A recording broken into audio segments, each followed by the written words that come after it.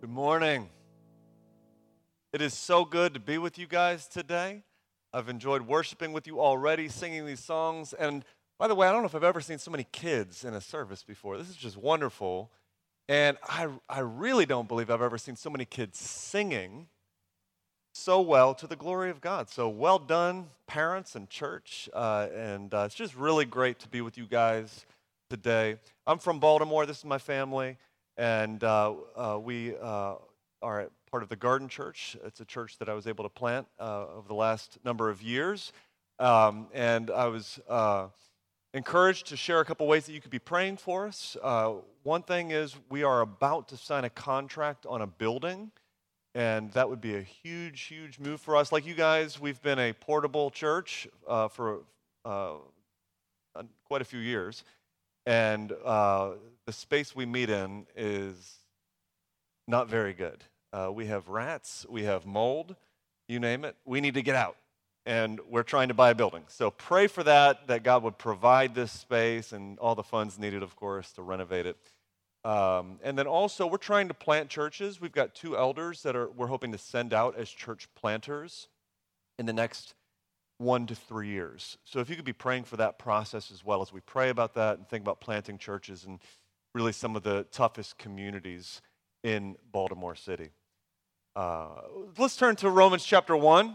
We're going to just look at 2 verses today. Romans chapter 1, verse 16 and verse 17. Romans chapter 1, verse 16 and 17.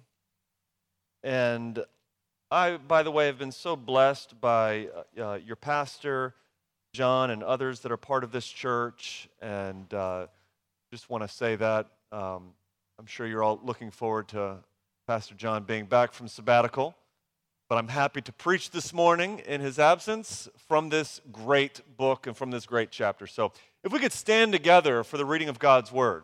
Romans chapter 1, verse 16 and verse 17. And it says, "For I am not ashamed of the gospel, for it is the power of God for salvation to everyone who believes, to the Jew first, and also to the Greek. For in it the righteousness of God is revealed from faith for faith. As it is written, the righteous shall live by faith."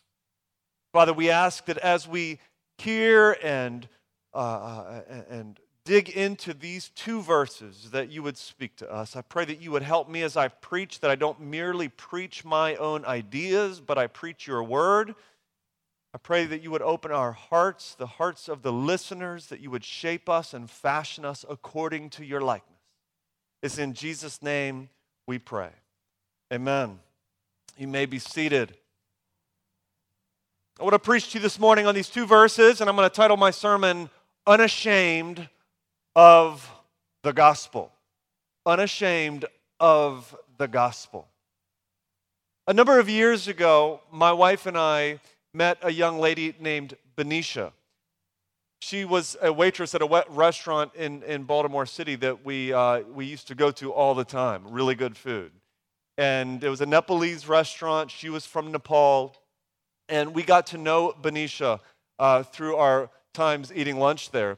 And she would talk about Nepal and the beauty of Nepal and the culture of hospitality. She even invited us to come once she moves back home and visit. And it got to the point where I realized, we need to share the gospel with Benicia. And so I asked if we could meet up, and she said yes. And so I met with her in the restaurant there. And I began asking her questions on religion, her own background. She was Hindu, and she could tell me a lot about the Hindu culture, but she couldn't really tell me much about what Hindus believed, especially in regards to the afterlife. And as we talked, what became very clear was she had no confidence in the afterlife. And so I asked her, I said, "Hey, would you be interested in hearing what the Bible says, what Christianity offers on the afterlife?" And so she was eager to hear that. And so then I asked her, I said, do you have any background with Christianity? Are you familiar with Christianity? And she said, well, actually, I am. I ride a 1-hour commute each way with 4 Christians every day. And I was like, oh, that's great. What have they told you about Christianity? And she said, actually, nothing. And I was sad.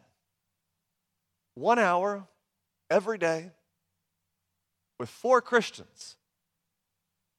And they never told her anything about Christianity. And so I asked her if she would like to hear what we believe, and she said yes, she was happy to do so. And so I was happy to share the gospel with her, but I was also sad, not sad in sort of like a I'm better than these other 4 Christians kind of way, more like, man, I resonate too well with these other 4 Christians. Because I have had so many times in my own life where I had multiple opportunities to share the gospel of Jesus Christ with somebody, and I just didn't. I don't know why. Maybe I felt like it was not the right time. Maybe I felt like they would not respond well. Maybe I just figured that they would not believe, that they were not going to get it. And so I refrained.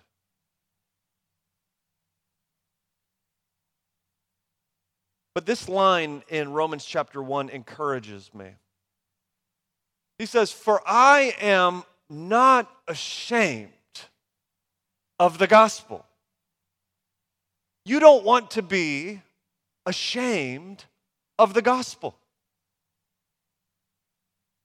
I don't want to be ashamed of the gospel. We want to be bold and we want to lift high the name of Jesus Christ.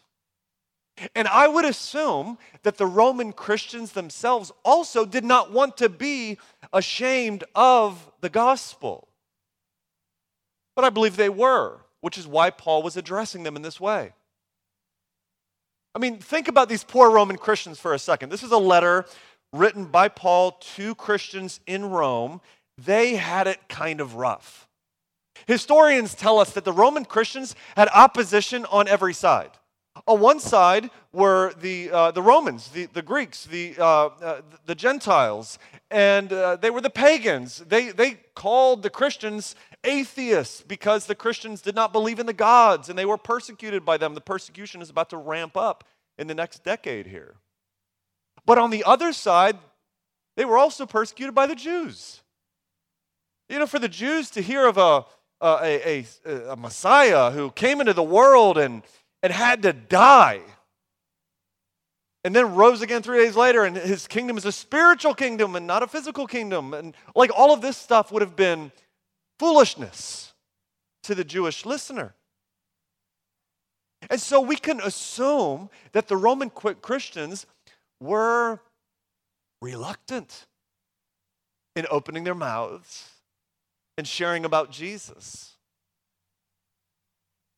And we too may be reluctant. Tim Keller offers 4 reasons why the gospel is offensive for the world. And I wonder if you would resonate with any of these. The gospel is offensive to the world. Number 1, because it tells us that we are unable to save ourselves. The gospel, he says, by telling us that salvation is free and undeserved is really insulting. It tells us that we are such spiritual failures that the only way to gain salvation is for it to be a complete gift. This offends moral and religious people who think their decency gives them an advantage over less moral people. Secondly, the gospel is offensive to the world because we're talking about the necessity to believe that Jesus had to die for us, and that's offensive to the self-righteous. It's insulting to say that, hey, we are so bad that we need a Savior, that Jesus had to die. I just had a conversation yesterday with 2 Muslims on this very topic, and I explained that we need a Savior. For our one sin is enough to damn us to hell for all of eternity. We need a Savior. And and they were offended by this. It's insulting. Third, no one is good enough to be saved. And if you don't come to Jesus, you will not be saved. Again, that's offensive. Fourth, the gospel is about Jesus suffering and serving, not conquering and destroying. So if we are called then to be like Jesus, we're called to suffer well. We're called to serve well. And this offends the person who wants the easy life. This offends the person who wants to just take out retribution and be filled with anger toward others. Not to mention when we talk about things like sin and faith and heaven and hell and judgment and God's law and morality and the need for grace, every bit of it is offensive to the world. Have you ever been ashamed of the gospel? Martin Lloyd-Jones says that if you say, no, I've never been ashamed of the gospel, he said it's probably not because you're such an exceptional Christian. It's probably because you haven't fully understood how offensive the gospel is to the world. The gospel is offensive. It's a stumbling block for the sinner. So as Paul is writing the letter to the Romans, in verses 1 through 15 is really his introduction. He gives a nice summary of the gospel. I encourage you to read it this afternoon. He displays his affection for the church in Rome. And then in verse 15, he says that he's eager to preach the gospel. Now in verse 14, he says he's under obligation to preach the gospel to both Greeks and to barbarians, to the lost. But is the gospel only for the lost? No, the gospel is also for Christians. My friend P.J. Tobian says that we need to gospelize each other, meaning our evangelism and our discipleship is a gospel kind of endeavor. The gospel is for all of us. So in verse 15, he says that the gospel is also to you. He's coming to preach it to those Christians that are reading it. While the gospel is for non-Christians, and while that's kind of the emphasis of my sermon this morning, let's also recognize that there's aspects in which we could be ashamed of the gospel even in our discipleship of one another and fail to point people to the hope that we have in Christ. Every stage of our life and of the Christian life is to be shaped by the gospel. So Paul then is eager, verse 15, to preach the gospel. Why? Then he tells us in verses 16 and 17. For, meaning here's the reason I'm eager to preach the gospel. For, I'm unashamed of the gospel. For, I am not ashamed of the gospel. Now, if we are ashamed of the gospel message, we will hide the greatest display of life and love that there is. But we don't have to be ashamed of the gospel. Let me show you from these two verses 5 reasons that we need not be ashamed of the gospel. Are you ready? Reason number 1. The gospel reports what is good. What is good. The gospel reports what is good. There's another 4 in verse 16. He says, verse 16, for I am not ashamed of the gospel, for, here's the reason I'm not ashamed, here's the reason I have shameless proclamation, because the gospel is good news. The word gospel itself, euangelion, means good message, good tidings, good news. Paul, as he's talking about the gospel, certainly has in mind the Old Testament understanding of the gospel. Isaiah chapter 52, verse 7. Isaiah, speaking of the gospel, he says, how beautiful on the mountains are the feet of those who bring good news, who proclaim peace, who proclaim good tidings, who proclaim salvation, who say to Zion, your God reigns. For Isaiah, who's looking forward to the coming Messiah, he's saying that the gospel is so good that the feet of those who take this message are lovely, like gazelles bounding over the mountain of Zion. But gospel was also a Greek word. It was a Roman word. So when Rome would conquer territory, they would come in with their gospel, their good news. Hey, you're now part of Rome. Congratulations, the kingdom of Rome has arrived. A decade before Jesus, the Emperor Augustus was celebrated by Rome as being the Savior and the Son of God, who, there's an inscription which reads, whose birth marks the beginning of the gospel. Isn't that interesting? In some ways, Paul is also appropriating a Roman idea and saying, Jesus is the Savior. Jesus is the Son of God. Congratulations, Christ has come. The kingdom of God has come, and the doors are open, and you're welcome to come into this kingdom. For Paul, the gospel is good news. Quick application point on this. Paul never apologizes for any aspect of the gospel. It's all good news. You know, sometimes we talk about Christianity or we talk about the gospel in almost an apologetic way. You know, I don't like this part of God's truth. I don't like that part of the gospel. But Paul never apologizes for God's truth. If it's God's truth, it is good. Yes, the gospel is offensive to some. But don't believe that because it's offensive means that it's not good. It's even good to those who are offended by it. Secondly, the gospel restores sinners to God. Look at verse 16 continued. He says, for I'm not ashamed of the gospel, for it is the power of God for what? For salvation. Now, it's the power of God for salvation. When we see this word power, this is going to take us back to Exodus.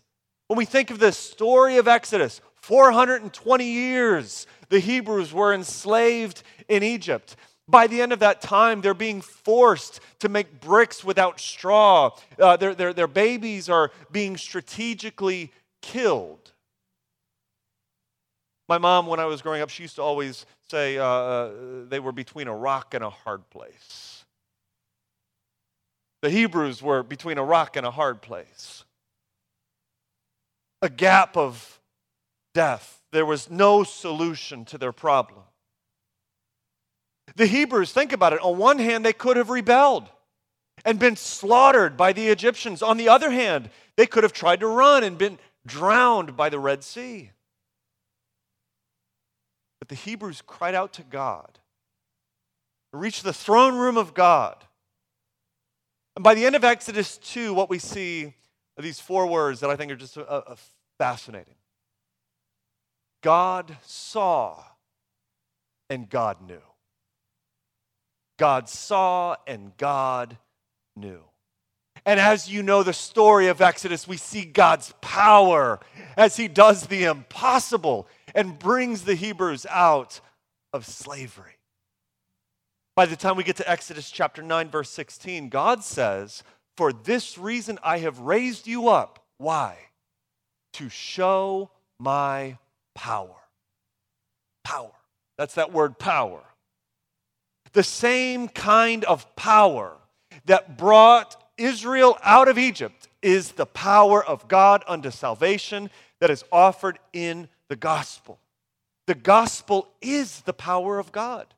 It doesn't merely contain power or point to power, but the gospel message proclaimed comes as God's power. For what? Unto salvation. Now, if you're new to Christianity or getting to know the faith and the Bible, I want you to understand that this word salvation has two different meanings to it, two different angles, two different concepts, two sides of the same coin. One would be that of deliverance. In Romans chapter 5, verse 8, we are saved by him from the wrath of God, meaning we are delivered from judgment. What we see in the story of the Bible is that the tyranny of Egypt was not Israel's biggest problem, but it was really the tyranny of sin and death. It was really the curse coming on all of us because of sin and death, and that is God's wrath. In salvation, we are delivered from God's judgment. We are delivered from death, from the curse. Deliverance. Salvation also means healing. Healing for sin-sick rebels. Forgiveness for those who have rebelled against God. Fellowship for those who are separated from God. Salvation. We will be saved, and we are saved through the power of the gospel. How is anybody saved? I wonder if you ever asked yourself that simple question. How can God save anybody? How does somebody go from a rebel against God, not believing these things, to the point where they say, wow, I'm receiving this salvation? It's power. Where is the power for salvation? Paul says it's in the proclamation of the gospel. And I want this to encourage all of us, meaning in all of our fumbling, as we try to, with the best of our ability, explain the gospel message to the hardest heart, and we just think, man, this isn't going anywhere. Through the proclamation of the gospel, that very proclamation has the power of God to save souls, the same kind of power that brought Israel out of Egypt, as we call people to repent and believe in Jesus. So, therefore, Paul says, I'm not ashamed of the gospel. Why? Because it's the power of God to salvation. The gospel reports what is good. The gospel restores sinners to God. And thirdly, the gospel reaches for the whole world. To whom is this gospel message offered? Well, again, look at verse 16. He says it's offered to everyone who believes. To everyone who believes. Now, notice he doesn't say the gospel is the power of God to all who obey, or the gospel is the power of God to all who follow the law or who are good. But he says that the gospel is the power of God to all who believe. Titus chapter 3, verse 5 says that we are saved not because of the righteous things we have done. How are we saved? Hebrews chapter 11, verse 8 says, Abraham believed, and it was credited to him as righteousness. Meaning God counted Abraham's reliance on him as righteousness itself. I read a simple illustration of this. Someone said, imagine that you had a check for $1 million. I wrote you a check for $1 million out of my bank account because I've just got that kind of money to give away. Amen? What do you have to do to receive the check? Answer,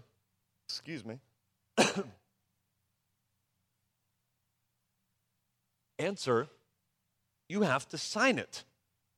You have to endorse the check. You have to say, this is for me.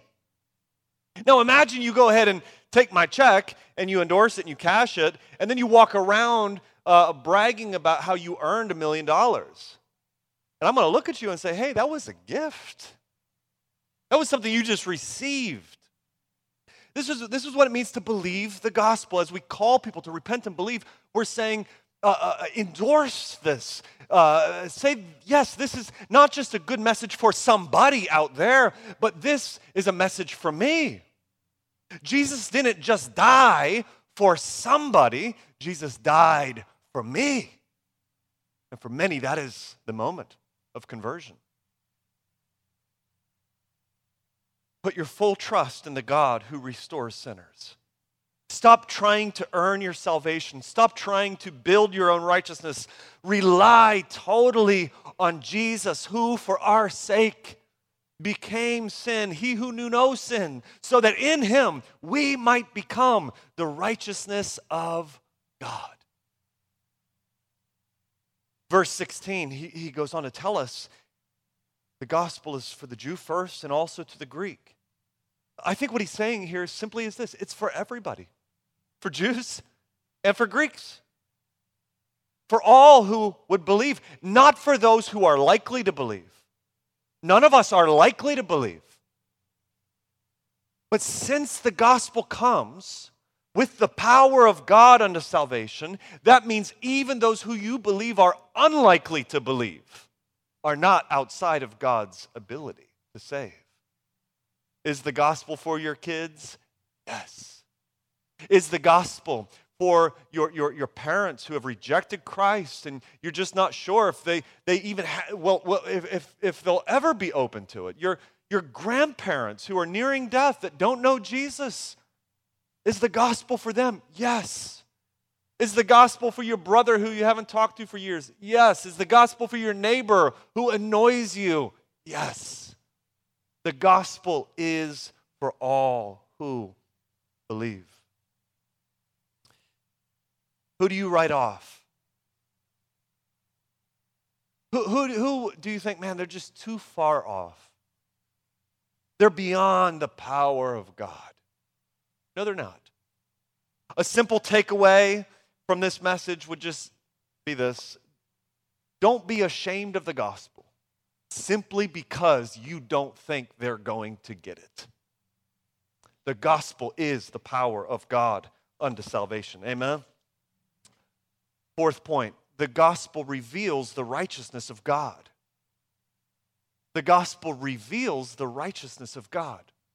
So he goes on, and why he's not ashamed of the gospel, in verse 17 he says, for in it, here's another for, reasoning, for in it the righteousness of God is revealed from faith for faith. Commentators say righteousness of God here may have three different meanings. First, they say it may mean distributive righteousness. This is the negative aspect of God's justice, that God has judgment for the wicked. Now, often human courts err. This is part of the problem as we think about God as the judge, as we imagine our human courts and our human judges. I just recently read a story of a man, 84-year-old Isaiah Andrews, who 2 years ago was exonerated in Cleveland after serving 46 years in prison for a crime he did not commit. You know, we hear these kinds of stories and we think, man, I don't know if I can trust the judgments of the court, or can I even trust the judgments of God? What's interesting is this, is while human courts can make mistakes, God's righteousness is seen in his judgments. His righteousness is seen in his judgments. Distributive righteousness. Commentators say this could also mean God's definitive righteousness. This is God's action of establishing what is right. Meaning nobody saves themselves, no more than the Hebrews could save themselves from Egypt. But when God moves in his righteousness, God rights wrongs. He heals the broken. He forgives the sinner. He lifts the shamed. He places us into Christ and he makes us his people. That is God's definitive righteousness. Commentators say, thirdly, righteousness of God could mean the declarative righteousness of God, meaning the act of justification, declaring us to be right. For example, if I were to say to my kids, if I were to say, hey, if you clean your room, I'll take you to the park. And the room is not clean, and I clean the room for my child, and then I say, hey, we're going to go to the park. Why? I'm going to count my cleaning of your room as if you did it. That is a declarative righteousness. That God accounts his righteousness as ours. So which one is it? Well, I believe it's all three. Meaning the gospel displays the whole of God's righteousness. In the gospel, we see that God distributes our judgment, God rescues us, God restores us, and then God declares us righteous. There is a fountain filled with blood, drawn from Emmanuel's veins, and sinners plunged beneath that flood lose all their guilty stains. Amen. So what is our response? Well, our response is in verse 17. It's faith. Look at verse 17. He says, "For in it the righteousness of God is revealed from faith for faith. As it is written, the righteous shall live by faith." You get his main point there. From faith for faith. As it is written, the righteousness shall live by faith. Faith. Faith. Faith is the beginning and faith is the end of our response. We have faith in God. Martin Luther, the old monk, who so believed that he could somehow work his way into God's affections, entered into a monastery and made all of his best attempts to earn righteousness. But in his best attempts, he constantly messed up. And in despair, Luther wrote this. This is pre-conversion Luther, by the way. Speaking of himself. He says, "But what works? What works can come from a heart like mine? How can I stand before the holiness of my judge with works polluted in their very source?" And then it was this last line of verse 17 that God used to bring Martin Luther to salvation. "The righteous shall live by faith." Do you have faith in the Lord Jesus Christ? Keep believing. Keep believing. Even now, continue in your faith until you see Christ face to face. Encourage each other, help each other, strengthen each other's faith until that day we see him face to face. And last, fifthly, as a result, the gospel rewrites our future. The gospel rewrites our future. Meaning, we often think our destiny, our future, is something we create. That's the way we are born to think. Kind of like a chess game, where you're constantly moving the pieces around, hoping to capture the queen. My wife and I used to play chess quite a bit, and then we discovered it was not good for our marriage. You know, it's a stressful game, and we're both extremely competitive. And so often, that feels like life, doesn't it? Just always moving our pawns, always moving in the right position, hoping to capture the queen, hoping to make the right move, so that we can somehow make something of this life. But there's an old Italian proverb which says, once the game is over, the king and the pawn go back into the same box. Meaning, no matter how good your chessboard looks in this earth, when this game is over, without Christ, our future is all the same. We're put into a box and buried about 8 feet deep. And without Christ, have only eternal death. From dust to dust. It is appointed unto man once to die, and then judgment. But saints, the gospel rewrites our future, changes our destiny, and the gospel leads us to life.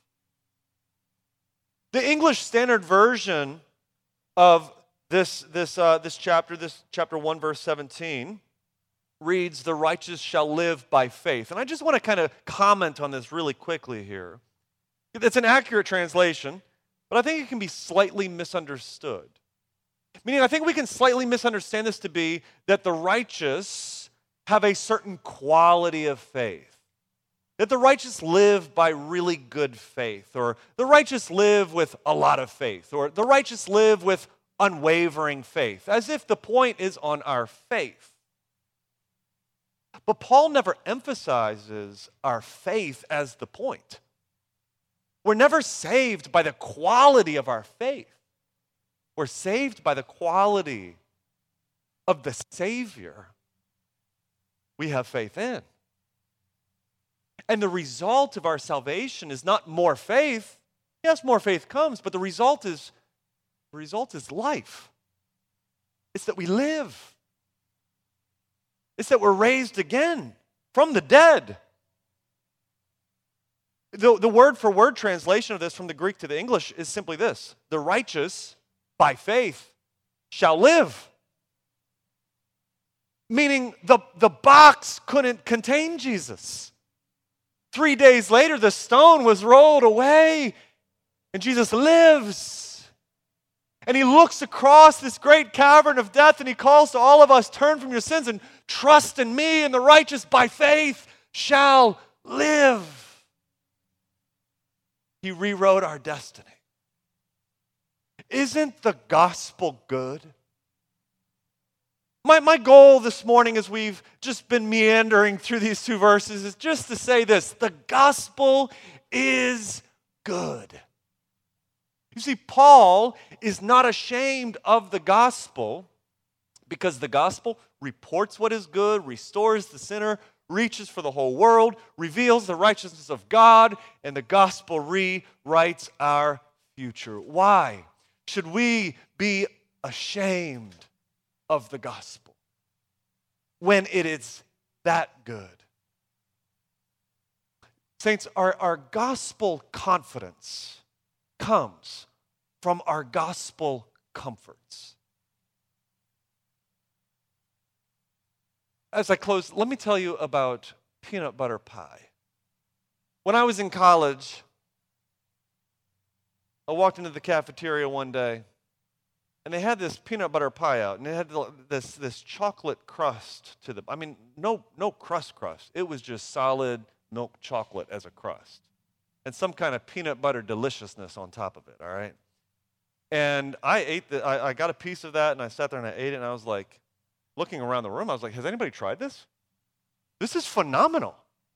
And so I started telling people, like, hey, try this pie. This is really good, and I ate the pie, and then the next day I went in, the pie wasn't out, and I went to the cafeteria lady, and I said, hey, where's the pie? Can you bring, so for maybe months, my wife can testify to this. I think she got tired of me talking about the pie. For months, I would go in and I'd say, hey, can I go back to the freezer and get the pie out? And of course, everybody is eating the pie, and I'm telling everybody about it. Why? Because I tasted and saw that the pie was good. This is why we're unashamed of the gospel. Have you tasted and seen that the Lord is good? Oh, taste and see that he is good. His word is like honey on my lips. So there's nothing to be ashamed of. So therefore, saints, believe it and proclaim it to each other and to the hardest of hearts. Because there is only one hope in this world, and that is the Lord Jesus Christ. And what a Savior he is. Amen? Let's pray. Father, we thank you for giving us the good news that has the power to save. I pray that we would be people who proclaim the gospel to each other and to the lost. That you would strengthen us even this morning, revive us, embolden us. God, I pray for the lost that are in relationships with the folks in this church or around this church. Give them a powerful evangelistic ministry. And as they make disciples, God, I pray that they would never turn away from the gospel in their discipleship, but that the gospel would frame the whole of their Christian life together. In Jesus' name we pray. Amen.